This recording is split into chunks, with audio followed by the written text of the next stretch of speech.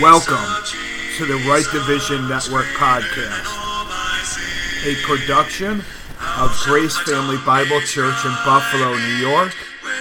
I'm your host, Pastor Scott Morton. And we'd like to thank you once again for joining us as we study God's Word rightly divided.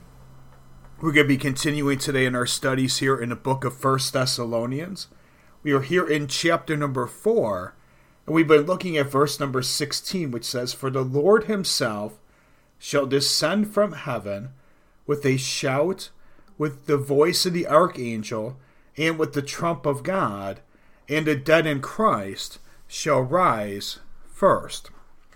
So we've been looking at this issue of the catching out of the saints, which is commonly referred to as the rapture, and looking at what it is that the Apostle Paul truly says about this event for the members of the body of Christ. And it's an important thing to know that because individuals have a lot of confusion about what is true. They're pulling in passages that would not apply to us. They're denying that this event is even going to happen. They're setting dates for this event, thinking that it's going to happen at a certain time. And all of these things, as they create confusion for the members of the body of Christ, really cause them to start questioning what the Word of God actually says. And because they're questioning it, it can really start to have a negative impact on the faith that they have. And this is one of the things that we see if we turn over to 2 Thessalonians chapter number 2, that we can see how the Apostle Paul had to write this epistle to these same individuals because they had had something happen that had this type of an impact on their faith. And here in 2 Thessalonians chapter number 2, we're going to read here the first 2 verses of the chapter where it says, "Now we beseech you, brethren, by the coming of our Lord Jesus Christ, and by our gathering together unto him, that ye be not soon shaken in mind, or be troubled, neither by spirit, nor by word, nor by letter as from us, as that the day of Christ is at hand." So, these individuals, we can see how they have this issue of that there was things of whether it was their own mind and their own thought process around certain things, whether it was something that appeared to come by a spirit telling them things, a word that came onto them, or even a thing that appeared to be written by the Apostle Paul, letting them, in their mind, and you use the word in quotations, know that they had kind of missed this event and that it was shaking them in their faith, and he's having to tell them that that's not the case, and then he's going to give them some further information about things that have to happen before the day of Christ could actually occur. Writing this to the believers, the unbelievers would not understand any of these things at all. And understanding that only the believers are going to be part of the event, the catching out of the saints, because only believers are going to be part of that event.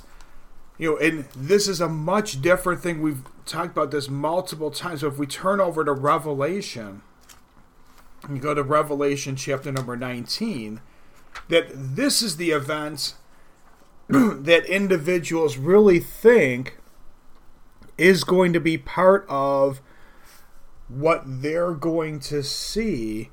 And when you actually read this, it's a glorious thing that we would not be part of this, because this is at the end of this 70th week of Daniel. So this is at the very end of that 7-year period, at the conclusion of the wrath of God being poured out. We see here, let's pick up in verse number 11 of Revelation chapter number 19. And I saw heaven opened, and behold, a white horse, and he that sat upon him was called Faithful and True, and in righteousness he doth judge and make war. His eyes were as a flame of fire, and on his head were many crowns, and he had a name written that no man knew but he himself. And he was clothed with a vesture dipped in blood, and his name is called the Word of God. And the armies which were in heaven followed him upon white horses, clothed in fine linen, white and clean. And out of his mouth goeth a sharp sword, and with it he should smite the nations, and he shall rule them with a rod of iron, and he treadeth the winepress of the fierceness and wrath of Almighty God. And he hath on his vesture and on his thigh a name written, King of Kings and Lord of Lords. And I saw an angel standing in the sun, and he cried with a loud voice, saying to all the fowls that fly in the midst of heaven, Come and gather yourselves together unto the supper of the great God, that ye may eat the flesh of kings, and the flesh of captains, and the flesh of mighty men, and the flesh of horses, and of them that sit on them, and the flesh of all men, both great and bond, both small and great. And I saw the beast and the kings of the earth, and their armies gathered together to make war against him that sat on the horse, and against his army.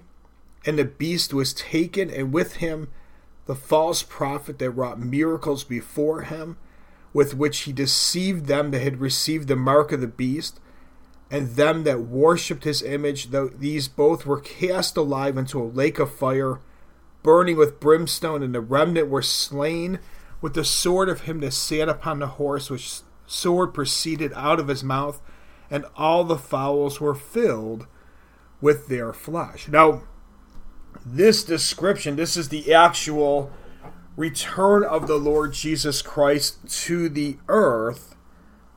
So this is what Israel was looking for, related to the establishment of the kingdom. And when you really look at these things, it should make a very clear thing of where the things in 1 Thessalonians are not describing the things that we see in the book of Revelation. The problem becomes when an individual does not rightly divide the word of truth, and when they think that everything is just one program, it's one hope that's being described through the scriptures, that they take all of these things and it becomes, well, they have to be the exact same things, and they have to be it in this way, because if it's not, then they have no idea what the Word of God is actually saying, because they don't understand what it is that the scriptures would even be making a reference to if there was no separation between those two things. And so when there's these passages that seem to indicate that someone's being taken away for something, they immediately just read the catching out of the saints into these passages. And especially because the feeling is, and I'm using the term loosely with it, the New Testament, which is written to us, Matthew through Revelation, And this is their thinking, not how the Bible truly is divided.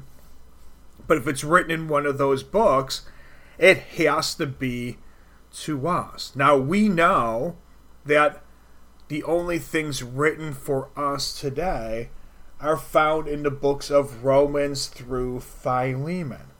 Yes, all Scripture is inspired by God and is profitable for doctrine, reproof, correction, and instruction in righteousness, that the man of God may be perfect, thoroughly furnished unto all good works.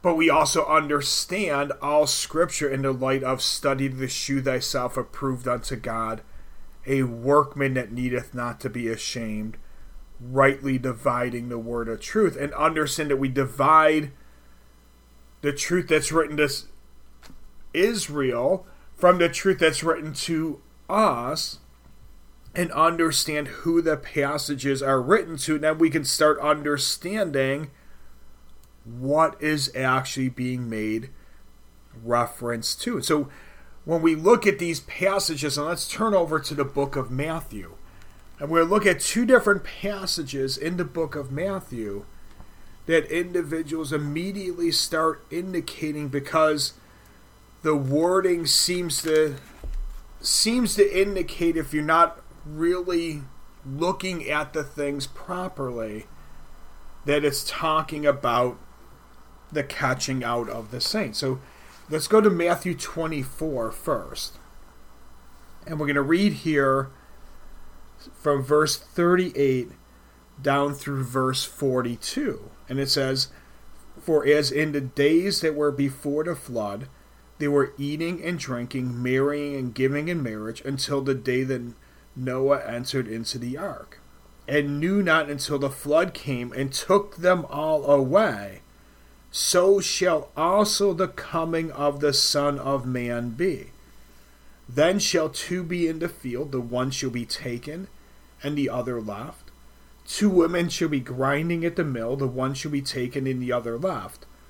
Watch therefore, for ye know not what hour your Lord doth come." Now, typically when individuals are looking at this, they just kind of pick up at verse 40 and kind of read 40, 41, and 42, because it's saying that will be two in the field, the one shall be taken, the other left. The two women shall be grinding at the mill, the one shall be taken, and the other left. And say, well, see, the one that's being taken, that's the catching out of the saints. That's the rapture happening. And they leave off verses 38 and 39, which are really describing what it is that's the purpose of this. And then verses 40, 40, and 41 are actually saying, here's the details of that.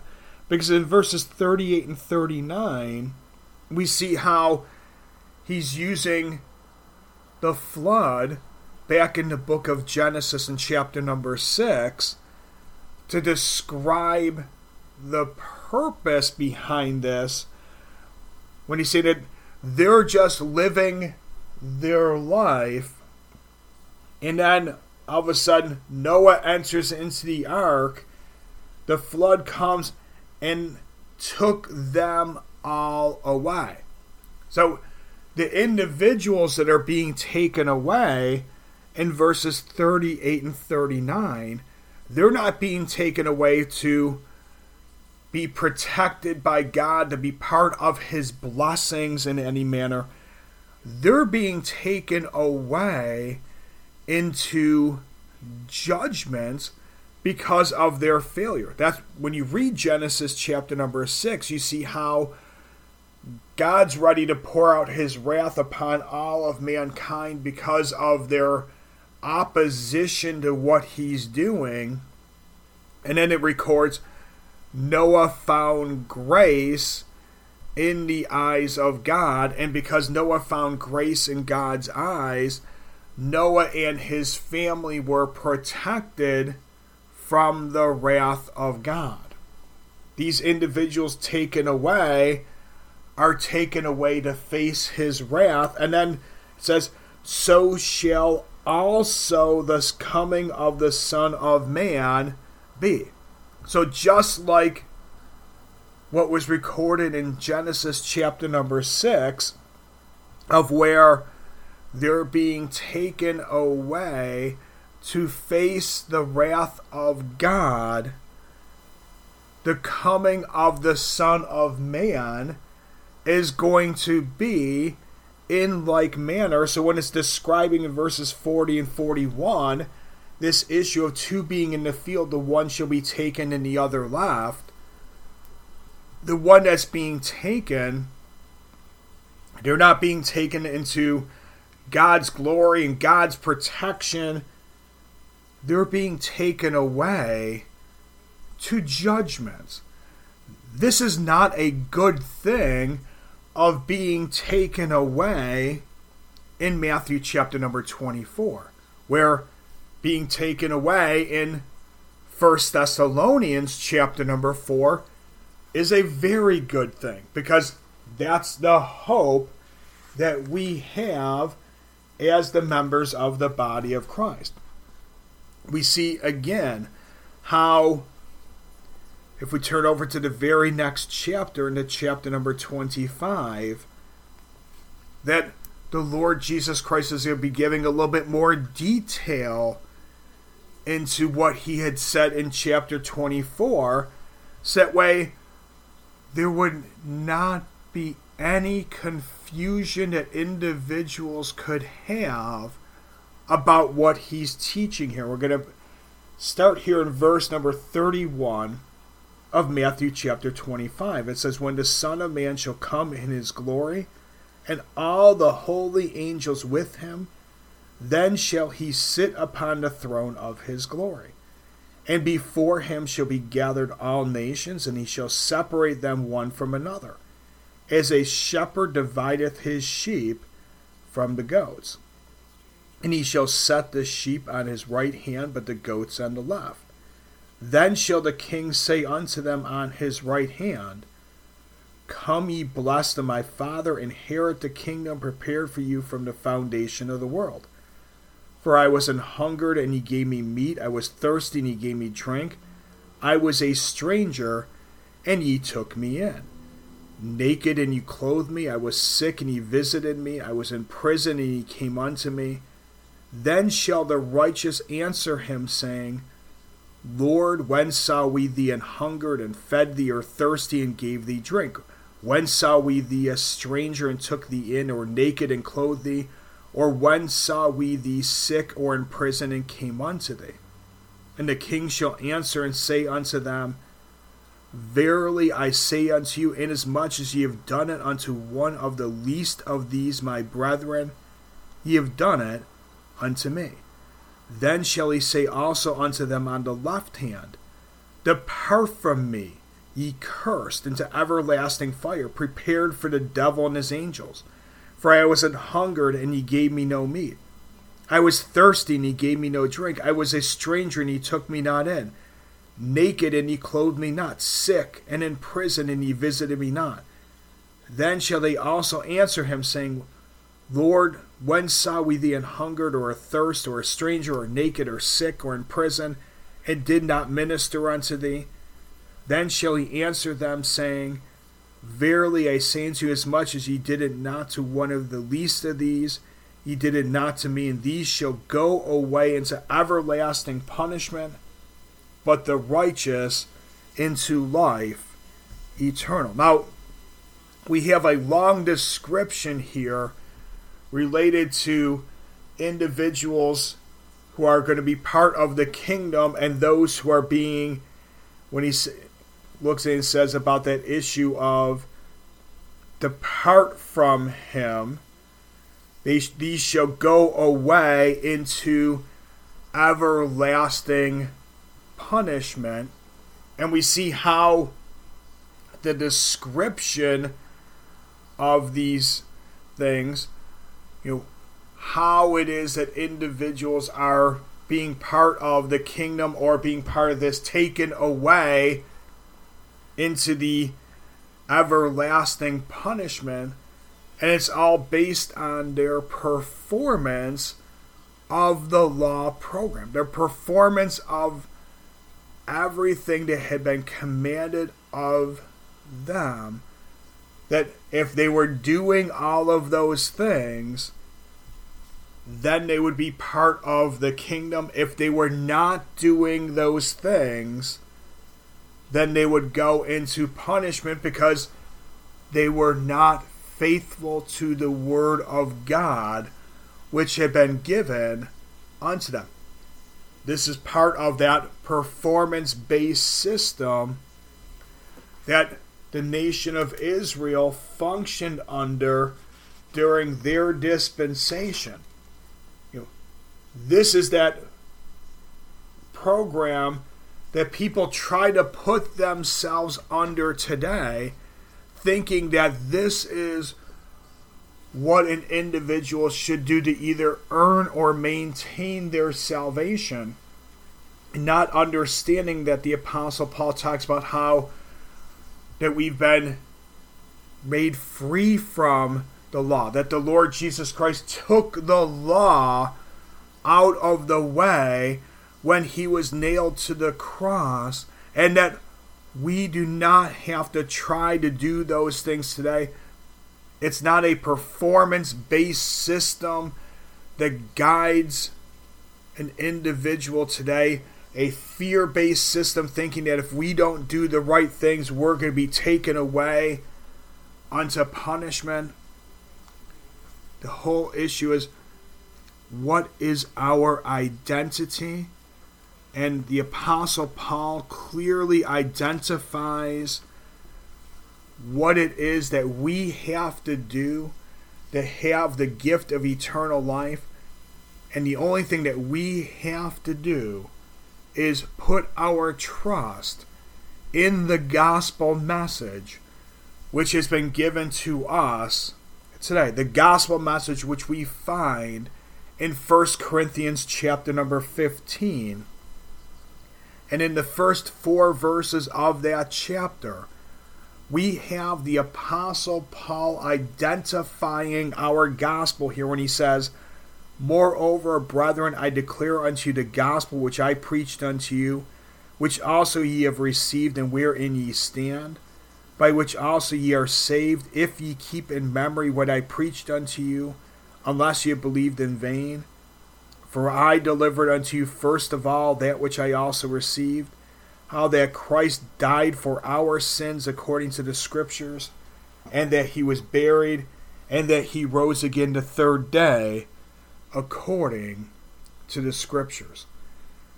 This right here, this is the only thing that we can do to have that gift of eternal life.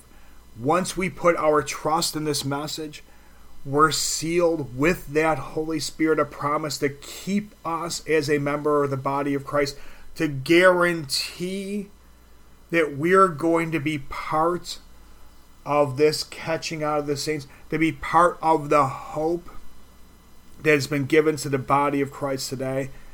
That promise that we're going to be with him, ruling and reigning in the heavenly places for all eternity. And that's the good news, and that's the message that we should be really going out and sharing with individuals.